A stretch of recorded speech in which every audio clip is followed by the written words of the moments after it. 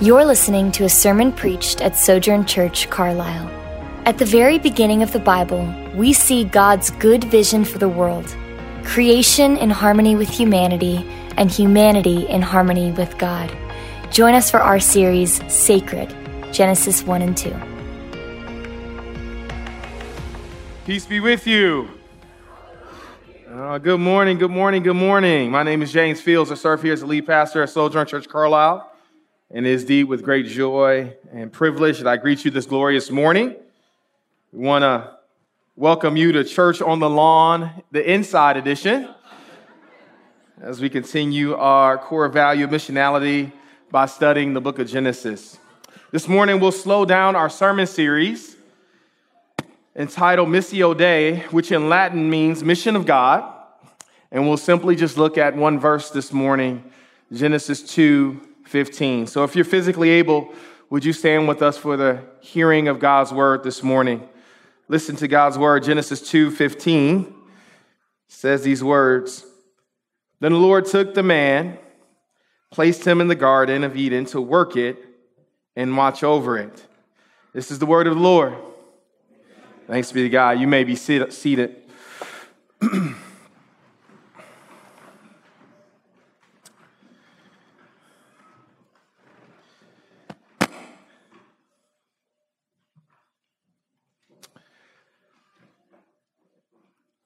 So riddle me this. What am I? We're all impacted by it. We're all influenced by it.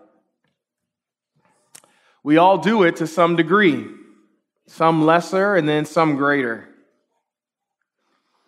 It has enough capacity for a millionaire to participate within it, and just as much capacity for a 2-year-old to participate in it as well.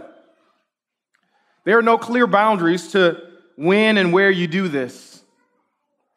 Some like to do it away from home. And since 2020, many of us have constructed creative ways to do this.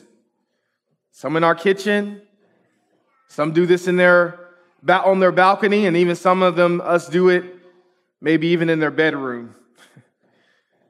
The more you do this, the more successful you're seen or you're deemed to be.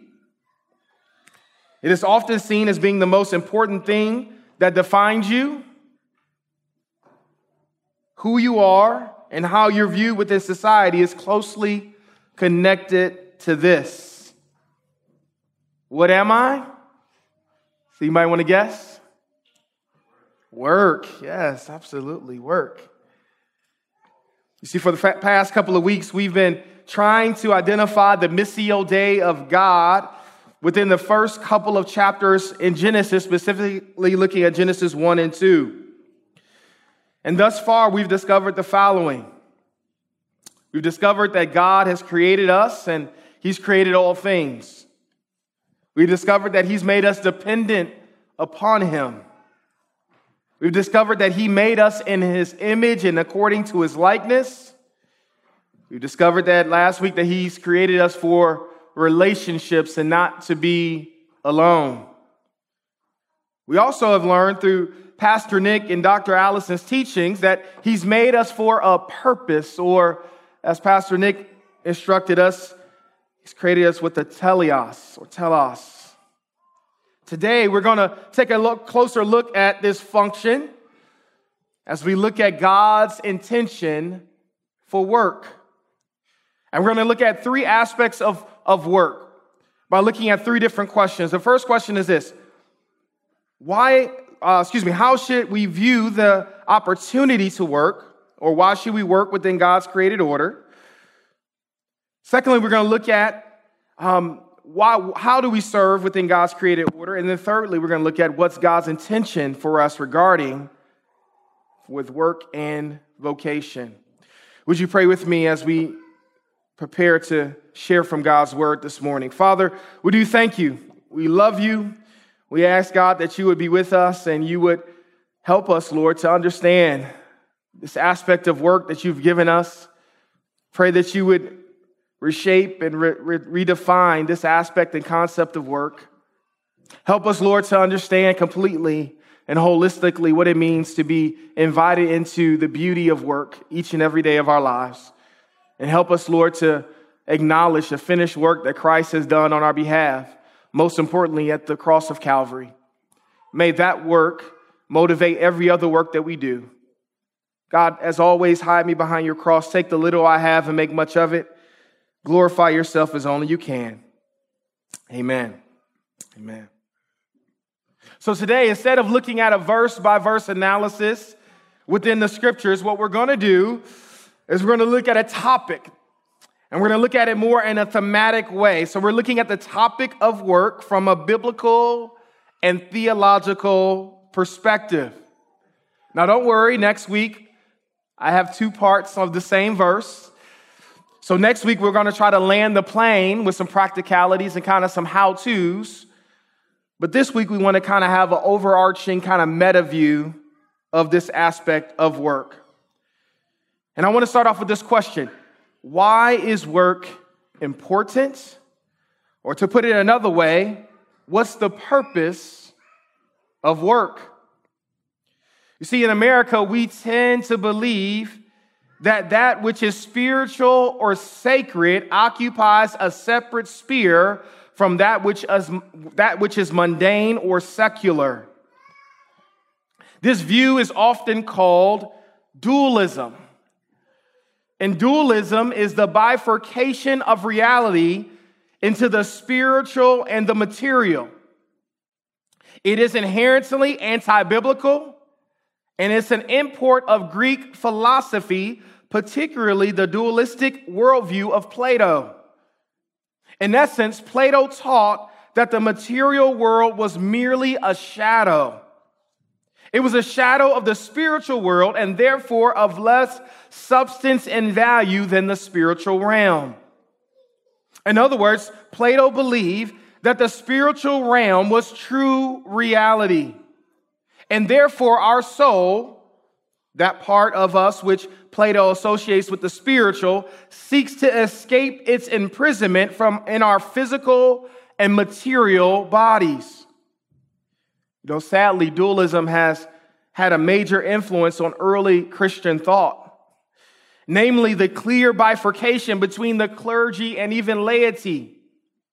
Hence, as early as the Middle Ages, the influence of dualism has caused a strict distinction from the clergy, or the so-called full-time Christian workers like monks, priests, and Bible scholars, and the laity, faithful Christian men and men who have often done or simply do secular jobs from time to time.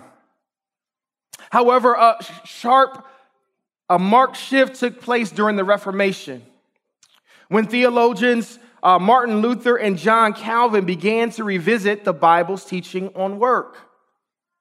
Consequently, Luther and others began to explicitly reject the clergy-laity divide and thereby recast the role of the clergy as being the equipping of the laity for the work of ministry.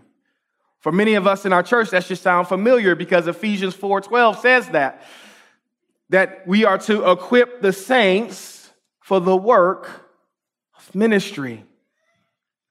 You see, within the laity's unique sphere of influence and labor, this doctrine became known as the priesthood of all believers. So let's look at our first aspect of work that I mentioned earlier. Why should we work within God's created order?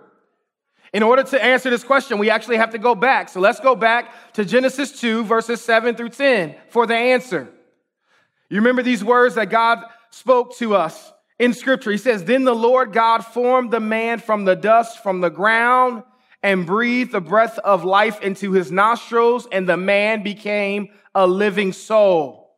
The Lord God planted a garden in Eden in the east, and there he placed the man he had formed. The Lord God caused to grow out of the ground every tree pleasing in appearance and good for food, including the tree of life in the middle of the garden, as well as the tree of the knowledge of good and evil. A river went out of Eden to water the garden." Notice with me in this very verse that work was initiated by God, not by man. Notice what Genesis 2:7-10 talks about God. God formed the man from the dust of the ground. God breathed the breath of life into his nostrils. God planted a garden in Eden. God placed the man he had formed into the garden.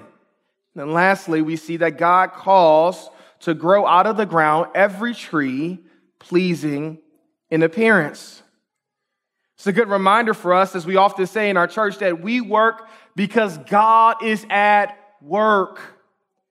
I love this because God doesn't simply tell us to be a part of something that he's not already a part of. God's not the type of teacher who will give you a pop quiz on something that he never has taught you or shown you.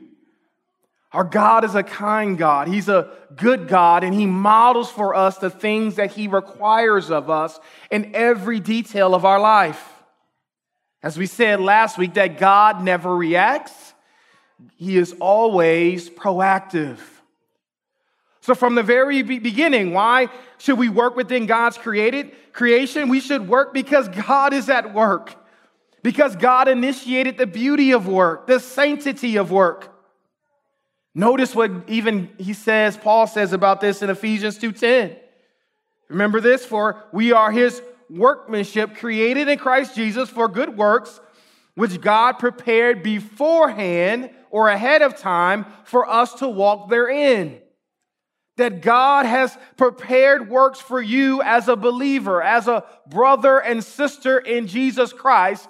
God has prepared works for you beforehand for you to walk therein.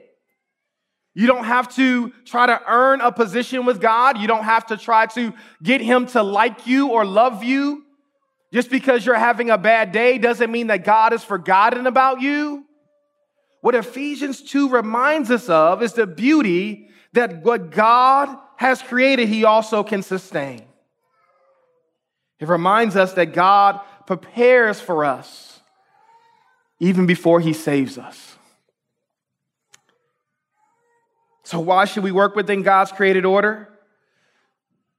We should work with a heart of gratitude, seeing work as a gift and an invitation from God to join him into the work that he's already been doing, and the work that's already been initiated by him.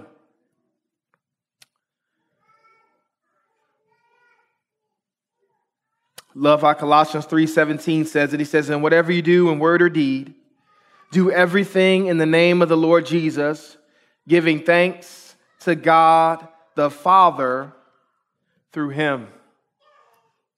See, not only has God initiated work, but he's also called us to model him as a worker. So let's look at our second aspect of work. How should we work within God's created order?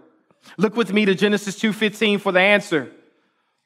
Listen to the word of Christ. It says, the Lord God took the man and placed him in the Garden of Eden to work and watch over it. Other translations say not just work, but he put him there to care for or to serve, to watch or to tend and to cultivate over it. But notice with me here in verse 15, it says quite clearly that the Lord God took the man and placed him in the Garden of Eden. You see, this Hebrew word here, designated as place, literally means cause to rest. So when God takes the man, he places him in the garden to rest. Sounds very familiar to the identity in the resume of our God, doesn't it? Remember how David describes God in Psalm 23? He says, "The Lord is my shepherd. I have what I need. He lets me lie down in green pastures. He leads me beside quiet waters. He renews my life. He leads me along the path of righteousness for his name's sake." It's a beautiful reminder for us that when God is at work and when God causes Adam to be placed in the garden to work, he didn't put him in there as a place of punishment, but a place of delight. He put them there in order to know what it means to rest in the knowledge that God is in control of all things. I love this because God places Adam into rest so that his work might glorify God and not himself. Do you know what that's the very essence of what it means to rest in God? To rest in God doesn't mean that you sit at home and you binge watch Netflix for 18 hours. It doesn't mean that you have all these bags of Cheetos all around you and playing PlayStation and doing those things. This aspect of rest is similar to what God does for Adam here in Genesis 2:15. God places Adam into rest so that his work might glorify God and not himself. To be in a place of rest with God is not trying to earn God's approval. It's not trying to earn God's favor. It's resting from a place of acceptance and love that God has already placed on you because of his son Jesus, and allowing your work to flow out of that rest. So how about you? Are you working from a place of rest? Are you working from a place of identity, knowing who you are as a son and daughter of the Most High God? As we say here often, our identity precedes our function. That who we are is so much important than simply what we do. That God desires for us to allow him to place us in the place of rest so that the work that we do will not be a means by which God loves us, but it will be a means by which we seek to honor and glorify God. Listen to me, this is transformative. I know it's simple, but it's transformative. Church of God, if we could just learn how to rest where God has placed us. If we could just learn how to delight in the place that God has given us. We can learn to just give up the relentless effort to try to persuade God to like us or love us by what we do. And simply be reminded that we are loved because he loves us. We are accepted because of the blood of Christ. We are adored and adopted because work that was done 2,000 years ago on a hill called Golgotha. Church family, may our rest come from that place and that alone. So you may be asking me, Pastor Fields, what's the difference between working from a place of rest and working from a place of restlessness? You see, in Genesis, we see God working to create a world within which he himself will co-labor with humanity. He's called us to co-labor with him. I loved at the Harbor Network, one of the speakers, I don't remember exactly who said this, but I would definitely give him the credit, but it wasn't me. But at the Harbor Network, some speaker was saying that, listen, either we are working for God or we're working with God. And it's such a good reminder, isn't it? Right? Either we're working for God, right, for his approval, or we're working with him. And the reason why we're stopping the narrative in Genesis and the reason why we're revisiting this place of work and vocation is because we want to invite you, if you have been working for God, we are inviting you to learn how to work with him. You know, working with God is not easy because working with God takes humility. Working with God takes opportunities when you are frustrated and you are at your wit's end and you don't have a solution. It takes a humble heart to before God and say, God, I don't know what I'm doing. God, I can't do this any longer. God, I am frustrated. I have done all that I can do. I need your help. Father, I have been loving this child in every way that I can, but they continue to be defiant. I have pursued my spouse in every way that I can, but he or she still have grievances against me. I've tried to pursue that family member. Tried to be like Jesus, but it just seems like it's not working. God, I need your help. Sometimes what God is waiting for is not just your strength to get through something. Oftentimes what God is waiting for is your admittance that you can't get through it without him. That God, I need you. I invite you into spaces that I have reluctantly stiff-armed you from. I now invite you in, Father. I ask that you would do more than I could ask or think in this situation. I ask that you would redeem, you will restore, and you will provide.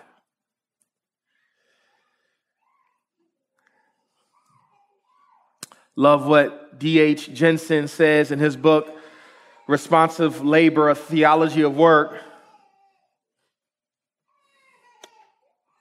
It is said, he says, his biblical narratives overflow with work between the opening lines of Genesis, which portray God as a worker, and closing chapter of Revelation with the vision of new creation. God labors. One of the distinguishing characteristics of biblical faith is that God does not sit enthroned in heaven removed from work, willing things into existence by divine fiat. Unlike the gods of the Greco-Roman mythologies, who absolve themselves of work, dining on nectar and ambrosia in heavenly rest and contemplation, the biblical God works. Again, it's a good reminder for us that we're invited to work because our God is a worker. I love how Psalm 36 puts it, 5 and 9. It says, Lord, your faithful love reaches to heaven, your faithfulness to the clouds. Your righteousness is like the highest mountains, your judgments like the deepest sea. Lord, you preserve people and animals. How priceless your faithful love is, God. People take refuge in the shadow of your wings. They are filled from the abundance of your house. You let them drink from your refreshing stream. From the wellspring of life is with you. By means of your light, we see light. See, as a created being in the image of God, Adam, like God, was to be a worker. And that introduces us to the third aspect of work. What's God's intentions of us regarding our work and our vocation? Go back with me and review with me Genesis 1, 26 and 31 for the answer. Listen to the word of Christ through the scriptures of Genesis 1, 26 and 27. It says, then God said, let us make man in our image according to our likeness. They will rule the fish of the sea, the birds of the sky, the livestock, the whole earth, and the creatures that crawl on the earth. So God created man in his own image. He created him in the image of God. He created them male and female. So what does God mean when he says that man is created in the image of God? You see, most people think of the image of God as primarily explaining what sort of being we are. A fancy word of saying that is our ontology. In this understanding, to say we are made in the image of God is to say we are creatures uniquely capable of complex reasoning and relationships. And while some ontological truth embedded in the notion of the image of God, the idea is actually best understood within its ancient Near East context. You see, in the ancient Near East, when a king would conquer a neighboring territory, he would leave some sort of image in that place to represent his rule in his stead. This could be like a temple or a building.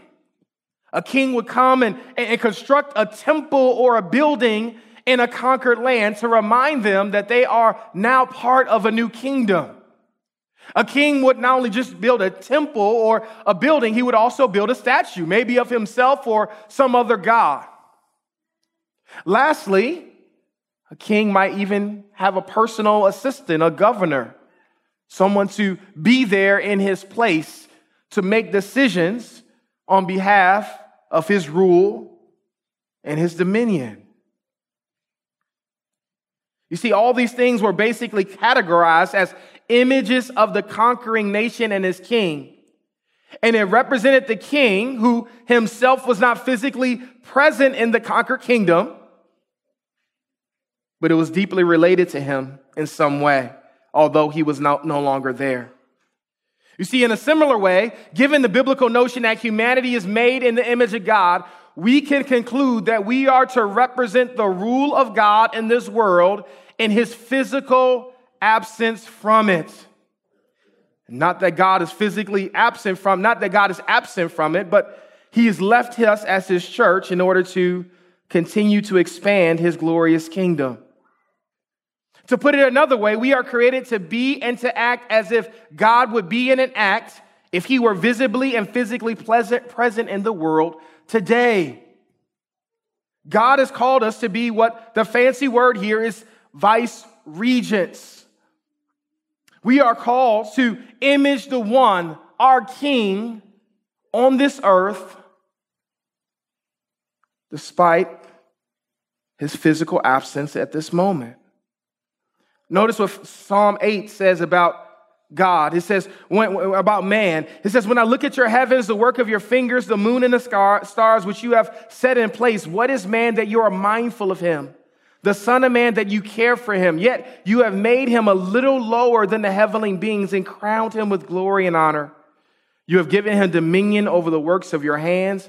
You have put all things under his feet, all sheep and oxen, and also the beasts of the field, the birds of the heavens, the fish of the sea, whatever passes along the paths of the sea. O Lord, our Lord, how majestic is your name in all the earth. You see, the image of God is therefore primarily a functional definition, what we are created to do, rather than an ontological definition, what sort of being we are of humanity. What we are created to do is to image God and to reflect his goodness in this world. Like what Scott Haferman has to say about this in the God of Promise and the Life of Faith. He says this: mankind is the one creature who is to relate directly to God in conscious dependence. God speaks commands directly to humanity and to reflect this relationship by exercising a godly rule over the world. Adam names the animals. To be in the image of God thus means that mankind represent God, so that man does what God himself would do if he ruled the world directly. And we know that now if he ruled the world, but God is ruling the world directly. How is he ruling the world? He's ruling the world through his image bearers. So if we are called to be vice regents, how do we do that if we're no longer in Eden? How do we do this? How do we make this to be true? Well, look with me again. In Genesis 1:28, it says these words: God blessed them, and God said, be fruitful and multiply, fill the earth and subdue it, rule the fish of the sea, the birds of the sky, and every creature that crawls on the earth. Notice here that God commissions us to be fruitful and multiply, to fill the earth and subdue it. This is another fancy term that is often called the cultural mandate of God. And that God has given us as human beings, his image bearers, the rule and authority to make more out of what is provided. In other words, God is saying, take the raw materials that I provided you with and make something of this world. Love this, because although Adam is explicitly told, even commanded by God, to make something greater than the sum of the parts of Eden, God calls us, and just as God called Adam to do the same thing, to take the raw materials, to take something and to take what has been given to him and make something greater, God has also called us to do the same in our own very lives. Listen to G.K. Chesterton in his book, The Nightmare Goodness of God. He says these words. He says, God did not give us a universe, but rather the materials of the universe. The world is not a picture, it is a palette. God gave man a paint box. He gave him the crude materials of something, the crude materials of everything. Notice with me here that Eden was not a finished product. That Eden was not a finished product. And redemptive history will culminate with a similar image. Not a return to Eden, but rather the coming of a garden city to which the progress of human culture contributes. Notice how Revelation 21 verses 1 through 4 speaks of this reality. It says, "Then I saw a new heaven and a new earth, for the first heaven and the first earth had passed away, and the sea was no more. I also saw the holy city, the new Jerusalem, coming out of heaven from God, prepared as a bride adorned for her husband. Then I heard a voice from the throne saying, 'Look, God's dwelling place is with humanity, and he will live with them. They will be his people, and God himself will be with them and be their God. He will wipe away every tear from their eyes. Death will be no more. Grief, crying, and pain will be no more, because the previous things have passed away.'" I love this because it reminds us of the fact that our work will have eternal value. That the things that we put our hands to, the things that make sweat comes across our brow, the frustrations of this world are not just for this world, but they ultimately will be redeemed by the very presence of God and his second coming and bringing the new heavens and the new earth for our enjoyment. There's three things I want to just leave with us today as we conclude. 3 points of application that I want us to remember as we leave today and we come back to this verse next week. Number one, God initiated work from the very beginning. Therefore, work is not evil. Work is not evil. We'll elaborate on this more next week. Number two, God is a ruthless and relentless worker. Therefore, work is both beneficial as well as necessary. And then number three, God invites us to work alongside him. Our work glorifies our God. Will you pray with me? Our Father and our God, we do thank you that you call us to be a part of the work that you initiated from the very beginning. I thank you, God, that you don't call us to do something that you yourself are not willing to do. You call us to something that you yourself are willing to model for us. God, we thank you for the gift of work. Lord, help us to not just work for you, but to work with you. God, help us to invite you into places in work where our work is tedious and hard, where it's cumbersome and maybe even overbearing. God, may we not just complain about those things, but would you give us the humility of heart, the grace to be able to turn to you in our weakness and our frustration and ask for help. And God, I pray that you will be a God who would respond quickly to the cries of your children even this week. Help us in our weakness, God. God, we are weak and we are frail and we need your help. We are not an end to ourselves. Forgive us of where we have believed that we are an ends unto ourselves. Father, I pray that this week especially that you would bless the work of our hands, that you would establish your work in the hearts and the productivity of your people. And I pray that that work and the finished product will bring much glory to your name. Thank you for allowing us to pause and reflect on this aspect of work even right now. In Jesus' name, amen. I'm James A.P. Fields, Jr., lead pastor at Sojourn Church Carlisle. Thanks for listening. We're a church that is rooted in the community of South Louisville, and we are seeking to advance the gospel of Christ in South Louisville and beyond. For more sermons, info about our church, and ways you can support our ministry, visit sojournchurch.com/Carlisle, CARLISLE. God bless.